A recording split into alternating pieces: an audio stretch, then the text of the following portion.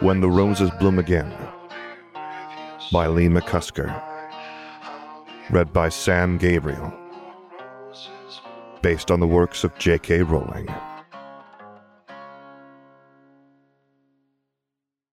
Chapter 4.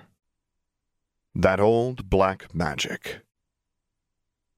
It had been less than 2 days that Albus had sent the missive to Nicholas, and already the man had responded. The Transfiguration Professor had not expected such a hasty reply, but having gotten one meant only one of two things. Either Harry's ailment was elementary for the aged alchemist, or, as Albus suspected, it was a particularly difficult matter that his old mentor wished to investigate further before acting. The thought of the boy brought a pensive frown to the man. Harry was quite the enigma, not only because of his rather impressive journey through time, but all the other strange occurrences that surrounded him, a basilisk, dementors, an encounter with a dragon. The list went on. If Albus had not spoken to the boy for himself, hadn't heard the pain with which he spoke or seen the truth in his eyes, he would be hard-pressed to believe one person could have endured so much, especially one so young. Had there been any happiness for him? If there had been, it couldn't have been much. It saddened him to think of a child living such a life. He was pulled from his thoughts by a trill from Fawkes. "I know," he soothed, stroking the phoenix's plumage. "I'm worried about him too." Fawkes was quite taken with Harry. Perhaps the bond he shared with the boy had transcended time. Harry had as his wand core one of the bird's feathers, and his tears flowing through his veins. That must be quite the connection he shared with his wand.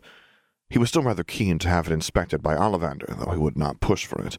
That was not what Harry needed. The boy needed some freedom, an escape from all the terrible things that had befallen him, and Albus wanted to allow that. But first, he needed to be cured of whatever was ailing him. "It's time. Could you fetch him?" Fawkes nodded and disappeared in a plume of flame. He returned a few moments later with Nicholas. The man shot Albus an amused smirk. "You always were one for theatrics, Albie," he chuckled. "Not that I don't appreciate the assistance." Albus smiled warmly at his mentor and took his hand in his own before shaking it. "Thank you for your help, Nicholas," he said. "This is far beyond my own capabilities." "Hogwash," Flamel dismissed. "If you did not have me at your disposal, you would have figured it out eventually. You're a clever man, and you learn from me." "Ever humble, I see," Albus chuckled. "Thank you for your help on the matter. I've never heard of anything like this." "Nor I," Nicholas sighed. "Even my rather extensive delving into the obscure over the centuries was little help, though I have narrowed it down to only a few possibilities, none of which fill me with joy.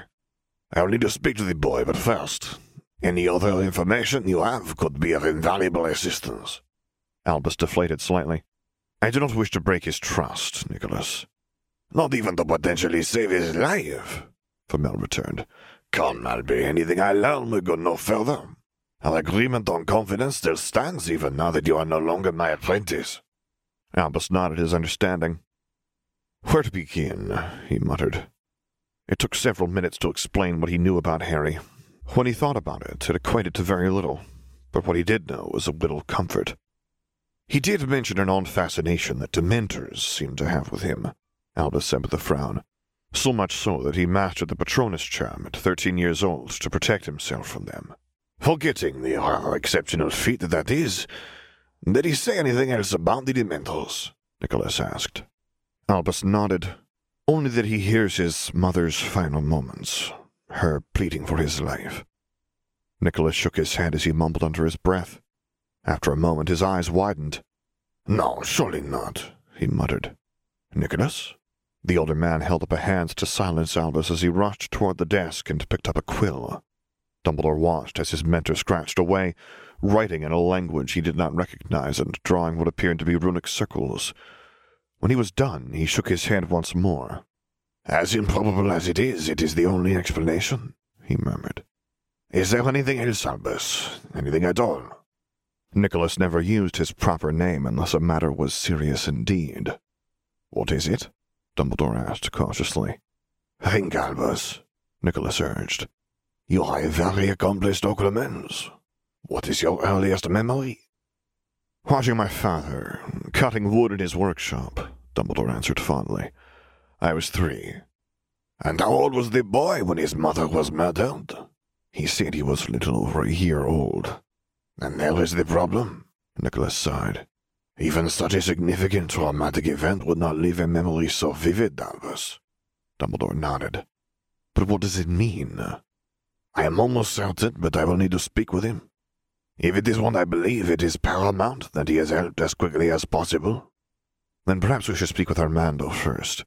He will be able to send for Harry. Even though there were so many uncertainties that he had to contend with, there was one thing that Harry was absolutely sure of. He would need to be prepared for anything that he may face in the coming years. Firstly, he would need to pick up where he left off whilst working with the DA, though this time he had the added benefit of only having to think of himself to practice his own spell work. There would be no more checking on the others, correcting their mistakes in lieu of spending time on his owl's practice. No, for once in his life, this venture would be all about him. He had decided to begin with the area spell, a tricky little charm to get right, but the results were something to behold. He had seen the effect it had in Dumbledore's office, and though it would only be useful in scenarios such as that, he was keen to perfect it. Had he done so before entering the Ministry the night Sirius had died, it could have made a difference. He shook his head at those thoughts. It would not do to keep dwelling on them, not when he needed to focus on the task at hand. The difficulty he found in such was that there was no incantation, something that Dippet said they would be working on but had not done yet. Non-verbal magic was a necessity for Harry to learn, but where to start? He had seen both Dumbledore and Voldemort use it so casually during their duel, and Harry needed to be as proficient as them, but how? As though the Room of Requirements had read his thoughts, a book fell off one of the shelves, hitting the floor with a dull thud. Frowning, Harry retrieved it. Connect with your magic. A comprehensive guide to intent-based practice. It was not a particularly lengthy book, but it was an old one and would take up several hours of reading at the very least. Having spent much of the past 5 years avoiding it when he could, Harry knew that would no longer be possible. He did not have Hermione to do that for him anymore, after all. With a sigh, he settled into a chair and began the menial task. He didn't know how long he had been at work, but by the time he had finished around a third of the book, he'd accumulated quite the pile of notes. It was an interesting book, if a little dry at times, but he felt a sense of satisfaction in having taken in what he had and felt that he was beginning to understand the process of casting his magic non-verbally. For the most part, it would merely take practice, but there were so many facets to it. Concentrate, cost, control, he muttered, writing down the mantra given in the text. It was when he read the follow-on paragraph, however, that the undertaking truly began to make sense to him. The difficulty in casting non-verbally does not lie in the casting itself. One will find that even more complicated spells to master are easier to achieve if the spell does not require prolonged concentration. A poignant example of this will be the use of the levitation charm compared to a blasting curse of any descript. The latter requires only a moment of concentration, with no effort needed to maintain the desired effect of the spell. When it leaves the wand of the caster, concentration is no longer necessary. The spell will work as intended from when it is cast. The levitation charm, however, is one that requires focus to maintain throughout its use. For when it is cast, concentration is required to maintain the effect of the spell. Any lapse in this will see the charm fail. Building towards these types of spells is paramount. You will be better served mastering non-verbal magic that does not require prolonged focus, even if such spells are more difficult to master initially. Harry nodded thoughtfully. It was a logical approach to the practice, and as such, he marked the page where he had finished reading before taking his place opposite the training dummy. Perhaps a stunning spell would be a good place to start. He was quite familiar with it, after all. Readying himself, he took aim with his wand. Nothing. Try as he might, he could not get anything to happen. He hadn't been expecting for it to be so simple, but he thought that he would perhaps feel a reaction of sorts from within him or his wand. Undeterred, however, he tried again, and several more times after, to no avail. Steadily it became more and more frustrating. With nothing to show for his efforts, he released an irritable sigh as he took his seat once more, wondering what he was doing wrong. He had read and understood the theory, and was certain that he was approaching it in the right way, and it just wasn't working for him. It was testing his patience, to say the least. With a sigh, his thoughts turned to the conversation he had shared with the headmaster the previous morning. You have made the necessary adjustments. That is what the difference is between a good wizard and a great one, knowing when to change your tact. Perhaps there was something he was doing wrong, or something he was missing. Regardless, it was something he would need to pick up on later. Professor Dippet was expecting him in his office soon, and Harry needed to make his way there. Still, his morning thus far had been productive. The book had been very useful, and he was determined to master nonverbal casting. It was something he would need in the future, and, if truth be told, he could not progress much further in what it was he wished to learn without it. Even the set of books Sirius had gifted him reiterated both the benefit and the necessity of casting without vocalizing intent.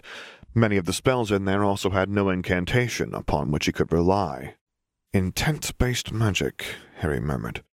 The first time he had truly understood what that meant was when he had spent his days during fourth year mastering the summoning charm. It was very much the same thing, only without the benefit of having an incantation to rely on. Taking his leave of the Room of Requirement, his resolution had not wavered, but he would not deny that he had his work cut out for him. Maybe Dippet would have some insight on the matter? He knew that he shouldn't be so disheartened by failing at his first attempt, but the nonverbal aspect of his magic was only the beginning of his journey. He would ask the headmaster. He was due to arrive at the office shortly anyway. Frustrated but hopeful, Harry took his leave from the Room of Requirement and headed there as he had the previous morning, wondering just what the man would ask of him today. Yesterday he had completed some charms work, so today he was anticipating either potions or defense, the latter being preferred. Much to his surprise, when he did reach the office, it was to be met with 3 matching gazes, all grim and one unfamiliar. "Is this him?" Dippet nodded. "I was just going to send for you, Harry," he said gravely. "You, of course, know Professor Dumbledore. This man is Nicholas Flamel," he said, indicating the other man. Harry was taken aback by the appearance of the man, and more than a little confused. The same Flamel who created the Philosopher's Stone? "And helped this one with his work on the 12 uses of dragon's blood," the man himself replied. "You must be a rather well-read young man to have come across me." "I've heard of you," Harry returned cryptically. He was not about to divulge his knowledge of the man nor what had transpired the last time he had seen the stone. "A boy who keeps his cards close to his chest," Flamel said approvingly. Harry merely nodded as he eyed the man questioningly. "Harry, Mr. Flamel has come today regarding your curse scar," Dippet interjected. The man was worried, that was easy to see. "What about it?" Harry asked defensively, his hand reaching for his mark as he spoke. "I wish to discuss some things with you in the hopes that I can rid you of the effects," Nicholas answered. "Anything you disclose to me will go no further." Harry frowned. "What would you like to know?" "Well, to begin with, I would like to see the memory of what happened the night your parents died. I would not ask if it was not important." Dumbledore sighed and shook his head. "Perhaps a little sensitivity would not go amiss, Nicholas." Flamel snorted. "He is a boy that respects honesty and bluntness," Flamel said dismissively. "Why waste time sugarcoating shit? You can cover it in as much as you like, Albie, but it is still shit." Both Dippet and Dumbledore gave Flamel a look of disapproval. "If the boy wants rid of it, then I need clarity and honesty just as much as he does," the older man continued. Harry was unsure. He had never shared the memory with anyone and was reluctant to do so. However, the thought of being rid of the headaches and visions he had endured over the years was difficult to ignore. "I want to help you, young man, that is all." "Okay," Harry finally agreed, placing his wand to his temple and withdrawing it. "Armando, I will need to borrow your pensive," Flamel requested, accepting the memory strand from Harry. The headmaster complied, retrieving the stone basin and placing it on the desk. "There will be no need for either of you to join me," Nicholas said firmly to the other 2 men before adding the memory and submerging himself. He returned a few moments later, his head shaking and his expression one of sympathy as he gazed at Harry. "I'm sorry that you remember that," he offered. "But the truth is, you shouldn't. You were but a babe when that happened. It shouldn't be possible for you to see it all so vividly." "What do you mean?" Harry asked. "I cannot be certain, but I believe I am close," Nicholas replied. "I have a few other questions that I need answering, and then I will be closer." Harry nodded his understanding. "The man that attacked you, what happened to him?" Harry shrugged. "Everyone thought he had died, but he hadn't. He came back a little over a year ago." "He came back?" "He completed a ritual and got a body back." "Goodness me, is that even possible?" Dippet asked. Flamel frowned as he nodded. "It is," he answered simply. "Though to do so narrows down how he survived considerably. That curse should have killed him and you," he added to Harry. "This ritual, do you happen to know it?" Harry swallowed deeply. "I was there," he said eventually. "He used the bone of his father, the hand of one of his servants, and my blood." "Your blood? Why yours specifically?" "He said that it made him stronger, that the protection of my mother wouldn't work if he had it." Nicholas's eyes widened for a moment, and both Dumbledore and Dippet looked horrified. "Your mother's protection?" Flamel mused. "Old magic," Harry sighed. "He said that it was old magic." Flamel nodded severely. "Old and very dangerous magic," he muttered. "If he wished to harm you, he would have needed to nullify it. I suppose that was why he needed your blood so desperately. But the question I do have is why you? He told your mother to step aside, that he would take her life. He came for you, didn't he?" "Yes." Flamel released a deep breath. "Why? Why would a man go to such effort to kill a child? What is so special about you, young man?" Harry did not want to answer that question. As such, he shook his head. "Fine," Flamel huffed. "Did you encounter him at all before he got his body back?" "Twice more," Harry answered. "How?" "The first time he had possessed another man, his face was on the back of his head." Flamel frowned, but held up his hands to prevent Dumbledore and Dippet speaking. "And the second?" Harry released a deep breath and shrugged. "It was him, but not him. It was a younger version of him that had come out of a diary after he'd been possessing a little girl and having her do his bidding." "Merlin," Tippet gasped. "What happened to this diary?" Flamel pressed urgently. "I destroyed it," Harry answered. "Are you certain, boy? How did you destroy it? What did you use?" The man was becoming frantic, and it made Harry nervous. Just what was the alchemist thinking? "With a basilisk fang, I stabbed it, and the him that came for the diary vanished." "A basilisk fang?" Flamel replied interestedly, calming somewhat. "Why does that matter?" Harry inquired. "Because basilisk venom is one of the very few ways that one can be destroyed." "One of what, Nicholas?" Dumbledore asked. "For now that is unimportant. I need answers and not questions," Flamel chastised lightly. "Have you ever had any dreams where you were seeing things through another person's eyes?" He pressed the boy. Harry nodded. Whatever Flamel thought he was on to was likely correct. So many deductions could not merely be coincidence. "I had visions of him, what he was up to when he was particularly angry." "When he loses control of his composure?" Nicholas murmured thoughtfully, a frown creasing his brow. "Just 2 more questions, young man." Harry gestured for the alchemist to continue, ignoring the discomfort he felt under his gaze. "Are there any things that you can do that you have no explanation for? Things that don't make sense beyond what someone your age can do?" "Harry is quite a talented wizard, Nicholas, but no more so than either I or you were at his age," Dumbledore broke in. "I was not referring to his talent, Albus. I was referring to knowledge or capabilities he has that he does not know the origins of." Dumbledore remained quiet, looking as curiously at the nervous boy as Flamel and Dippet were. "There is one thing," Harry sighed. "The man who attacked me was a Parselmouth, and from what I've been told, he passed that ability to me." Dumbledore and Dippet were certainly surprised by the revelation, but Flamel shook his head. "Preposterous," he scoffed. "Willingly or not so, you cannot pass abilities like that from one wizard or witch to another. No. There is a much simpler explanation than that. An unsettling one. One that is the only fathomable truth as to what is ailing you." "Nicholas?" Dumbledore asked worriedly. Flamel released a deep breath.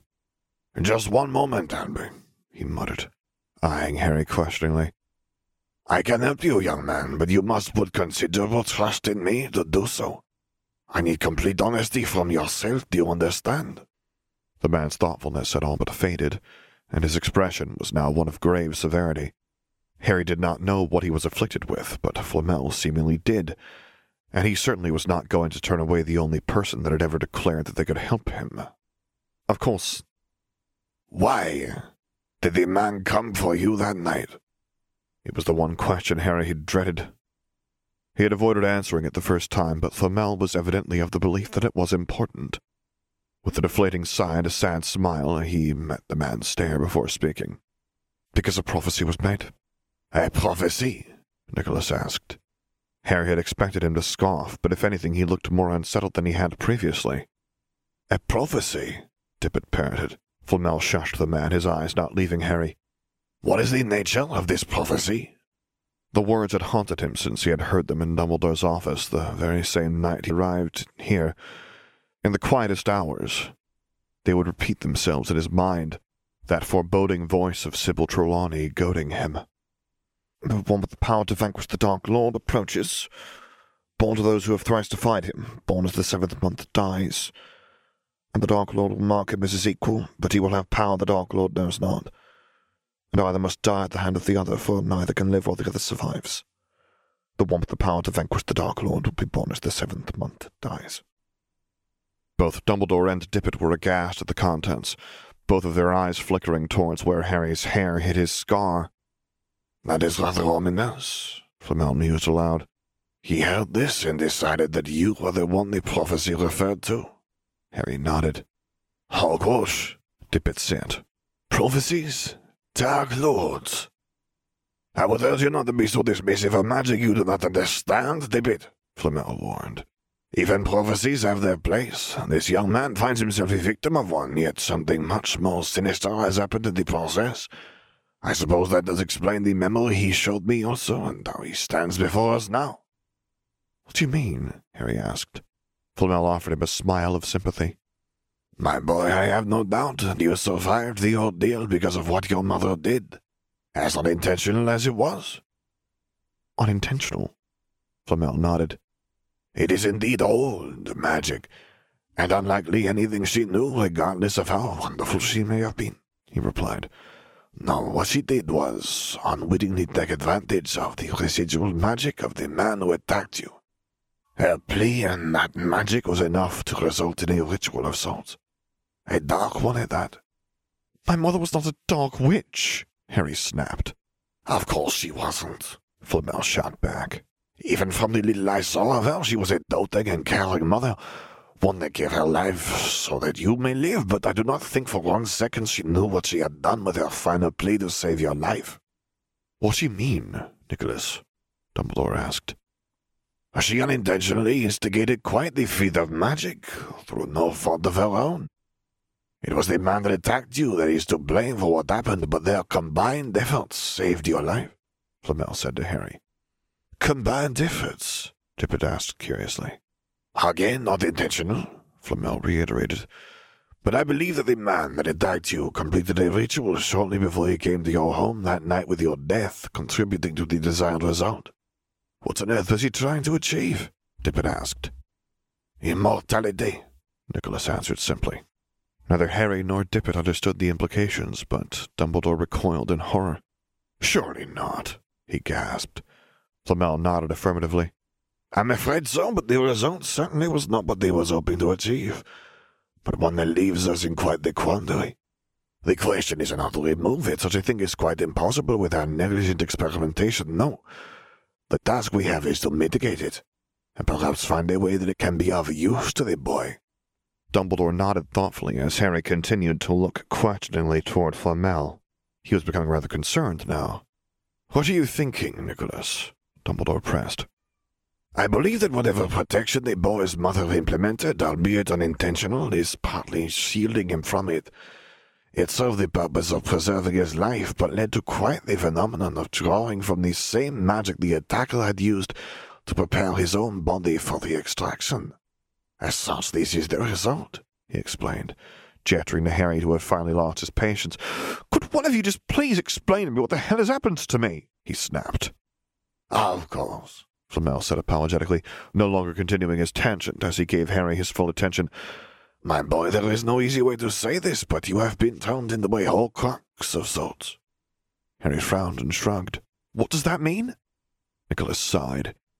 "It means that somehow you are carrying a part of the soul of the man that attacked you," he answered bluntly. Harry's frown deepened. He did not know what that meant, but he suddenly felt rather sick at the thought of having any part of Voldemort near him. "His soul?" he asked. At Flamel's severe nod, Harry continued exasperatedly, "But what even is a Horcrux?" "A very unpleasant magic indeed," Dumbledore answered unhappily. a practice seldom used because of the process it takes to create one. If someone is willing to go to such lengths to achieve what they believe to be a status of immortality, then they are as foolish as they are unhinged. The soul is what makes us who we are, and if you begin taking pieces of that away from yourself, then you are something much less, a being of your own desire. To create one, you must already lack conscience, empathy, and care of others. To tear a soul away that is already afflicted by such inhumanity only accentuates that negativity further. That still doesn't explain what a Horcrux is, Harry pointed out. It doesn't, Tippett agreed. Flamel hummed. I'll best to explain. A Horcrux is nothing more than a container that houses a piece of a person's soul. In theory, if that person were to be killed, they could be resurrected into another body, should they know how to create one, of course, he informed them. Even something already living with its own soul, Tippett questioned. Although it is all but unheard of, yes, Flamel replied. This young man here is proof that such a thing is possible. Good grief, Tippett whispered, looking at Harry. How'd you get rid of it? Of a soul, out of the question, unless you use soul magic. The killing curse would do the trick, though I would be very reluctant to attempt it. No, removing this soul is out of the question. The only way to be rid of it would be to destroy the vessel, as this young man has already achieved with the diary he spoke of. Again, you coincidentally had a basilisk fang to hand. Were you to try anything else but very few other measures, you would have been unsuccessful in your efforts. Well, what else can destroy them? Tippett pressed. The only other known method is the use of fiend fire. Not more desirable than the killing curse, I'm afraid. But you said you can help him, the headmaster pointed out. I can and I will, Flamel answered calmly. But it will not be the sole piece I will remove. It will be the protection of his mother. That will be much simpler. But what will happen to the soul fragment, Nicholas? Dumbledore asked. Flamel shrugged broadly. I cannot be certain. Perhaps Harry will experience nothing from his own soul, absorbing the fallen piece entirely, but if he has already inherited such ability through mere partial exposure to it, there could be more changes to his magic. I expect his own soul will only take in traits that will benefit him and render the rest useless. This is unprecedented. Is there not a danger that this soul fragment could take possession of him? Nicholas shook his head firmly. No, a partial soul could never hope to seize control of a whole one, no matter how malignant and unpleasant it is. That's all well and good, Harry huffed irritably, having grown tired of being talked about as though he was not there. But how do you know all of this? The grin that Flamel gave him was almost chiding.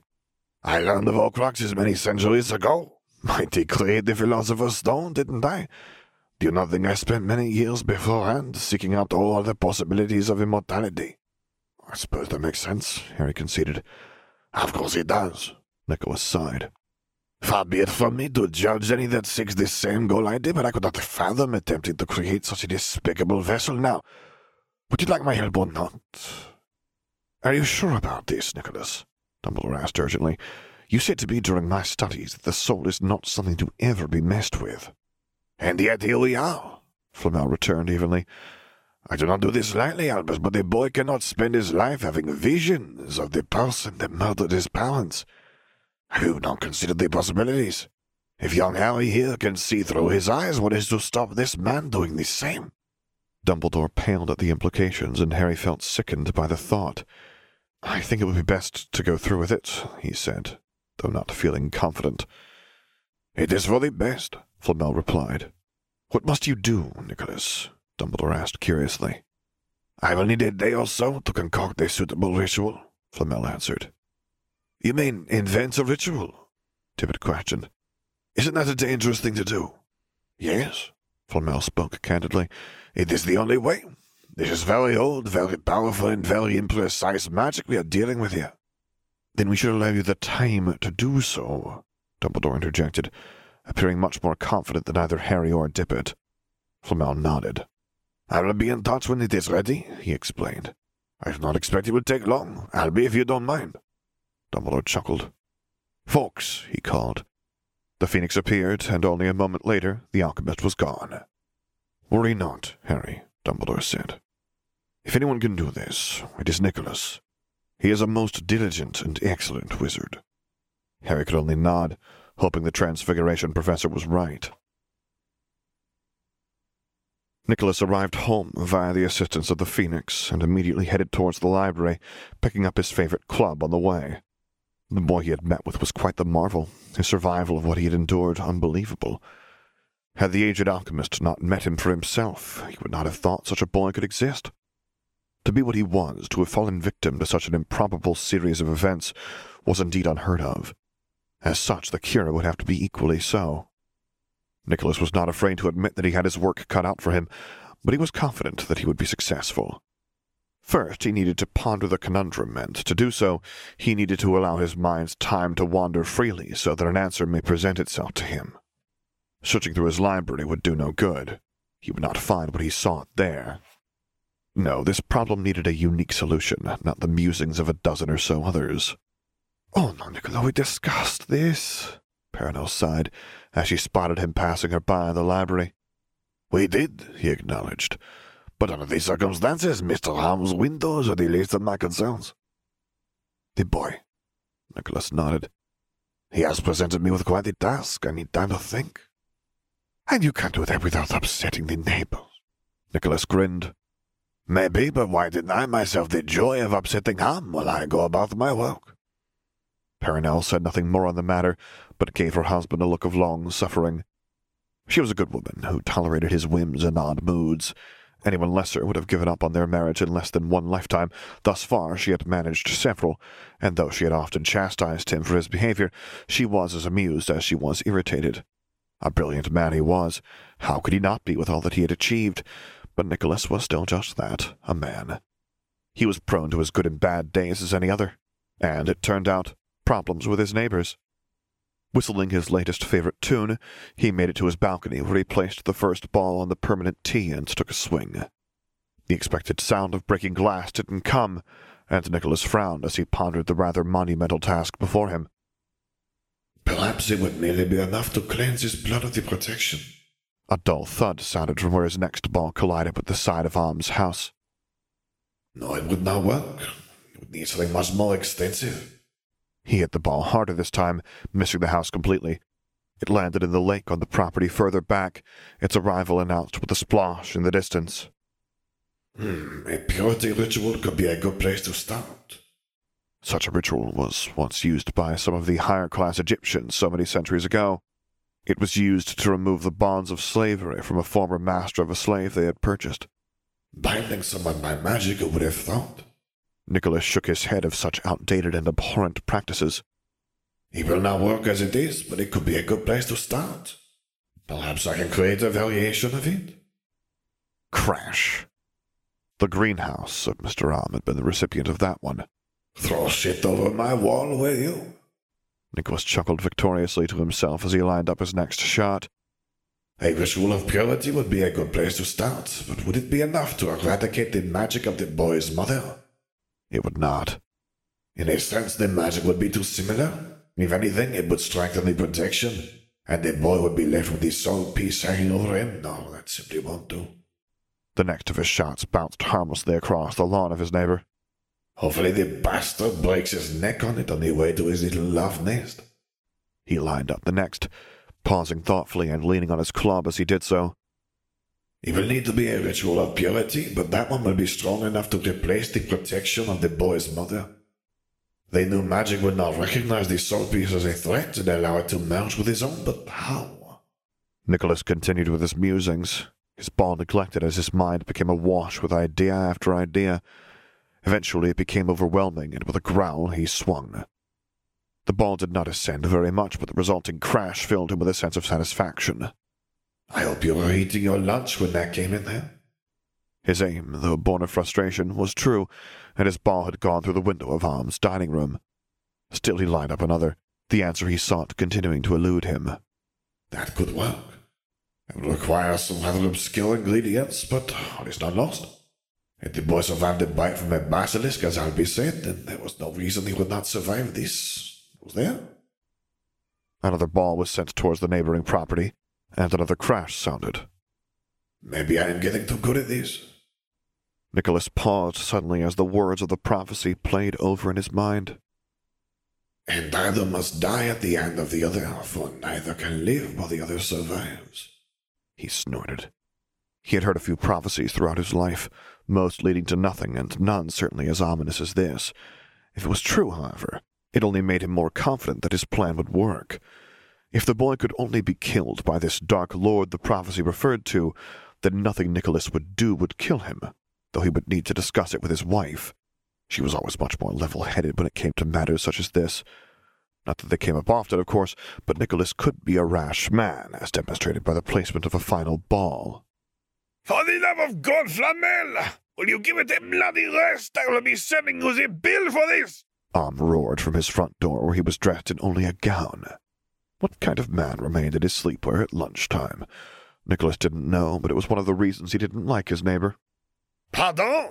He called back, giving the man a sarcastic wave, before turning his hand and showing only 2 fingers when the man entered the house and slammed the door behind him. With his neighbor suitably annoyed and an idea forming, Nicholas kissed the head of his club before following suit and entered his own home. There was a conversation to be had with his wife, and work to be done after all. Armando and Albus had remained in contemplative silence after Flamel had left, both lost in their thoughts. Harry had taken his leave quickly, excited but nervous about the prospect of being cured of his ailment. A Horcrux, Dumbledore finally sighed. I would not have even considered such a thing was possible. Should it not be? Armando asked. Albus shook his head. No, though it is theoretically possible when pondered, though the thought of it is highly unnerving. It is not something that would be done intentionally. Imagine trusting your enemy with the most valuable thing you possess. Would you? You mean a part of my soul? Albus nodded. There is a reason that the soul is so revered in many cultures, magical and muggle alike, he replied. It is said that the soul is what is sent to the afterlife.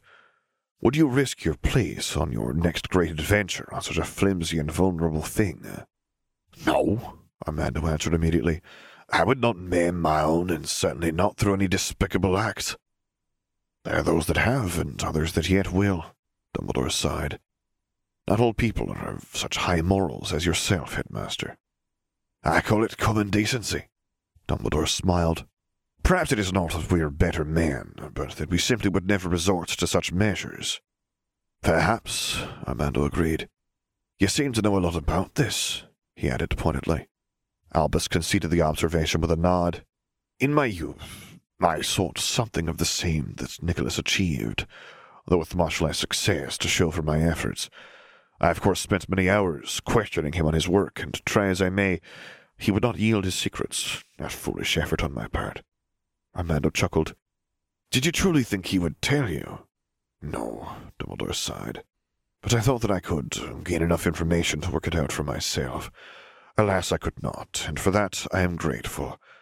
I have no desire to live beyond what years have been gifted to me. Moving on is a part of life, and not one that should be avoided when the moment is right. Armando nodded approvingly. You're a wise man, Albus. Dumbledore shook his head. The wisdom I have comes from the mistakes I have made. There will be more to come, but I can only hope they are not so detrimental as others have been. Armando looked at the younger man questioningly, but he said nothing else. What do you think Harry's chances are? The headmaster pressed. He was concerned for the boy and did not wish anything ill to happen to him from the efforts of Flamel. I think you will find he will be well, Albus said confidently, offering a reassuring smile. Nicholas would not act if he was not certain of this. Then I hope that 6 centuries of life have taught him enough, Armando muttered. I do not wish to see that boy harmed. End of Chapter 4.